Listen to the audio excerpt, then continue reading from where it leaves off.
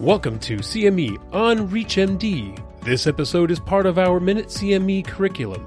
Prior to beginning the activity, please be sure to review the faculty and commercial support disclosure statements, as well as the learning objectives. This is CME on ReachMD, and I'm Dr. Mark Agronin. I'm here today with my colleague, Dr. Richard Isaacson. Dr. Isaacson, I know you've been really passionate about prevention of Alzheimer's disease. You've done so much work in that area. Let's have a discussion about what's meant by prevention, what we can do now, what do we know, and what are we looking for in the future? Yeah, so I think the word prevention in Alzheimer's, when I used to use those terms in the same sentence over a decade ago, I used to get tomatoes thrown at me. But I think really where that term has evolved is that if we can do something to reduce a person's risk of Alzheimer's disease, and that person can basically modify their risk factors to the point where they won't experience Alzheimer's disease during their alive years, and if they can delay the disease long enough, then that's really the essence of prevention. And based on the 2020 Lancet Commission, based on just a dozen or so risk factors, 4 out of every 10 cases of dementia may be preventable if that person does everything right. And in that one study alone, there's things that were missing. There's a lot of risk factors. For example, nutrition wasn't even really included in that. So I think the take-home point is that while we certainly cannot prevent Alzheimer's disease in 100% of cases, not even close, and I think in a lot of cases of Alzheimer's, people can do everything right and still be affected by progressive dementia.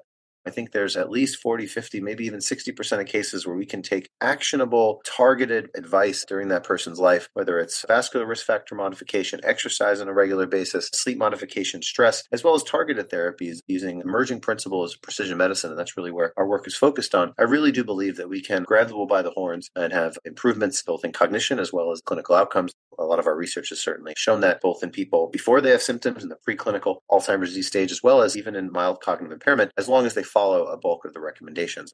When it comes to prevention, there's no one magic pill. I wish there was, but it takes a village. It takes a lot of things. And on average, we recommend 21 different things. And people with MCI needed to follow at least 60% of those recommendations in order to move the needle in terms of having better outcomes. When it comes to why certain people respond and certain people don't, well, that's all about genetics. In this era of precision medicine and personalized medicine, we do, for example, ApoE4 testing. ApoE4 is the most common genetic risk factor for Alzheimer's disease. And if you have the gene, we're going to give you therapies A, B, and C. But if you don't have the genetic variant, we're going to give you therapies X, Y, and Z. And the goal here is to personalize care. And it's not just about ApoE. We can look at other genes and we can understand a person's polygenic risk, and then we can target therapies accordingly. When it comes to a person's risk of Alzheimer's, if someone's stressed out and worried, we tell them to take a deep breath. The earlier you start, the better people will do. Alzheimer's begins in the brain decades before the first symptom of memory loss begins. It's a big topic, lots to unpack, but I'm really hopeful that the future of our field is prevention and the future of our field is precision medicine and genetics. This is such great information. I guess I have to ask, when should someone think about doing this and where do they go? I know we both talk about this, that prevention is not such a common endeavor for clinicians and clinics alike.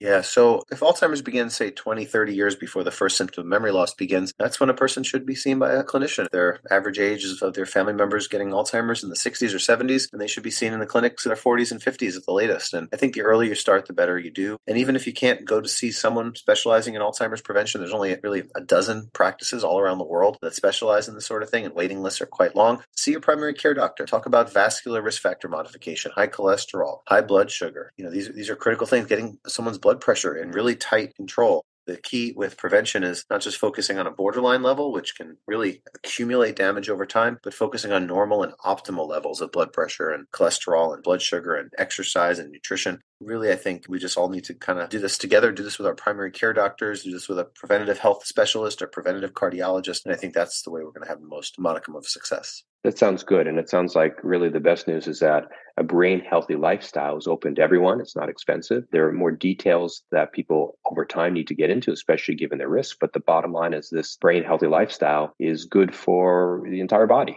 So great few minutes listening to your expertise and having a discussion about this. Unfortunately, our time is up. Everyone, thanks for listening.